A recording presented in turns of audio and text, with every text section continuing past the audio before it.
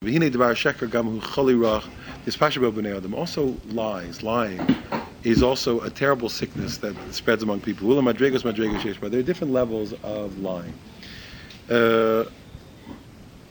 And we'll see the three different things. People make up things totally, think people add, people I'm not so careful. With different levels of lying. But lies, the Gemara has terrible things to say about it. And so we say, Amar B'Yirmei Ba'Arba, Dal Kisos Ein Mekablin, Dal Kitos Ein Mekablin Pnei Shechina. There are four groups that don't receive the face of the Shechina. There's a Kat Leitzim, there's the Kat of mockers, Kat Shakranim, the group of liars, Kat Chanefim, flatterers, Kat Masapri Lashon Hara, those people who Masapri Lashon Hara. Then why are we psukim for each one of these things? So he said to you, look, it's bad enough, you understand. Hashem said don't. That's enough reason not to do these things. That's sufficient. But that's Sota Daf Mem Beis. So there's enough reasons. That's enough reason not to do it. They tell them that the Gemara tells that these people don't receive the Pnei Shechina. So you could say simply, you don't receive Pnei Shechina. It's a very bad boy. Hashem says, you did bad. I don't want to see you. You understand? You can't come into my place. But as everything we'll see, there's a functional aspect. The Maharsha says, there's different ways. I'll do the quote to the Maharsha. The Maharsha says that all these four midos, they all come finally to the end. All these things having to do with improper dibur, they all come finally to the end of this very bad affair of Lashon Hara. Shenagayim ba'im aleim, and we know that Nagayim come from Lashon Hara. That's where Tzaras comes from. And Nagayim comes from Lashon Hara.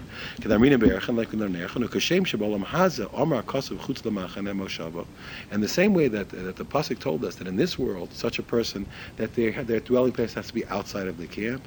Kach b'olam haba. So too in olam haba. But usually we learn simply, that the person who speaks Lashon Hara, a person who speaks improperly, who separated themselves from other people. They are separated from other people. Okay? Here he says that the same way in Olam Hazeh, that the person is separated from the camp. All these things we say, they're lying, etc. When a person lies, before I should speak about it, how does a person lie? When I lie, what am I doing? There's a God who sees everything. HaKadosh Baruch Hu sees everything. He hears everything. It was a little similar to what we talked about a few days ago. What am I doing? Who am I fooling? Who am I fooling? When I lie, who am I fooling? Okay, no, it's a mitzvah to lie. I'm not fooling anybody. It's fine. I wasn't fooling anybody. It's okay. But when I'm not supposed to lie, I'm like, who am I fooling? I'm fooling the or twisting, or I can get away with it if I want to influence a person. Whatever the story is, when I do to another person, what am I doing? Klapei Kadosh Baruch Hu. So the simple way, he said, listen, I acted as if Hashem wasn't there. I acted as if I wasn't in front of Hashem. So so comes the point that Mamash not in front of Hashem. I would be treated that way. But it's even deeper than Hashem. I am a thing that wasn't. You got to understand. If at a certain point you desensitize yourself, that's what happens eventually. And there's one way to look at you. You didn't. Okay, it's true. Both things are true. You didn't. So that's the way you're treated. That's me. That can get me though. But think about the facts. What am I? If I'm a thing that lies in front of Hashem, so am I in front of Hashem at that moment? In absolute terms, yes. In personal terms, no. I'm not. Impersonally, I'm not. I'm a thing that's not. Can you speak that way? Could you act that way in front of HaKadosh Baruch Hu? If I saw myself that place, so I am training myself into a and I am literally desensitizing myself. Go do something private in the street. Can you do it? Who can do it? So a person, little by little, they will somehow. What's the word? Degenerate. That's what a degenerate. What's a degenerate? It's a person who degenerated. I'm just saying, what's a degenerate? A person degenerated instead of generating. Whatever, a person degenerated. It's like devolution. So here's the thing, I am in front of God. So if all of my speech and all those things are what constantly enhancing my perception of being in front of God. So not only, yes, it's a reward, but don't we see also that I will be a thing that's in front of God? I am a thing that's in front of God. What's not in front of God? I am a thing that's in front of God. But if I'm training myself to desensitize, and now I'm doing things of the verb that shouldn't be seen by anybody. I do in the stadium. So one way to say is, look, I guess I'm not even aware of where I am. I'm not a thing that has it. I'm not a thing that's aware that way.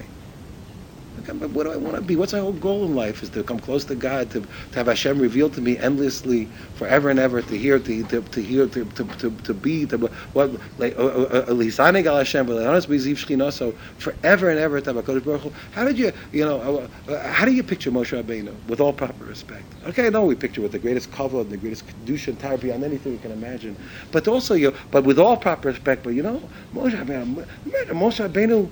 Gets to talk to HaKadosh Baruch Hu. He's like, Hashem, how does that Tosas go? What is that? She says, oh, Moshe, that's like this, it's a b'shal like this. She says, wait, but then what? What about the Rekiving or whatever? Then I was everything. So that one, no, that's what they're gonna from creases. And think about creases. Whoa, but then how does that fit with the bracha? That's a whole sugya b'makam. Imagine going forever. That's forever and ever and ever and ever. Imagine a tapestry that's on a roll. You say, it's so beautiful. It's so beautiful. And before you can catch your breath again, have you ever had your breath taken away? I have. It's beautiful. It's so stunning. Imagine before you could get a chance, to do it again. Already before you could pick that, it unrolls again. It's even more beautiful. Can you believe it? Imagine your intake, but it doesn't stop forever and ever and ever. That's what it means to be close to God. That's what's happening. Because Baruch Hu that promises us that if we'll work hard in this world, be the people we're supposed to be, HaKadosh Baruch Hu will say, but I should forever and ever and ever. HaKadosh Baruch Hu tells the story. We say, forever and ever and ever. Every Raj, every Tosas, every firefly, every little ant, every little germ, every little amoeba. HaKadosh Baruch Hu tells us, but why every person passed by a place and coughed at such and such a time and such a day. And what a blue hat had to do with anything or a red hat. You forever and ever and ever to explain to us forever and ever and ever. You smile. We'll need to move our ears. You understand? To accommodate the smile. There's no space. There'll be no place for you. You go forever. It'll be forever and ever.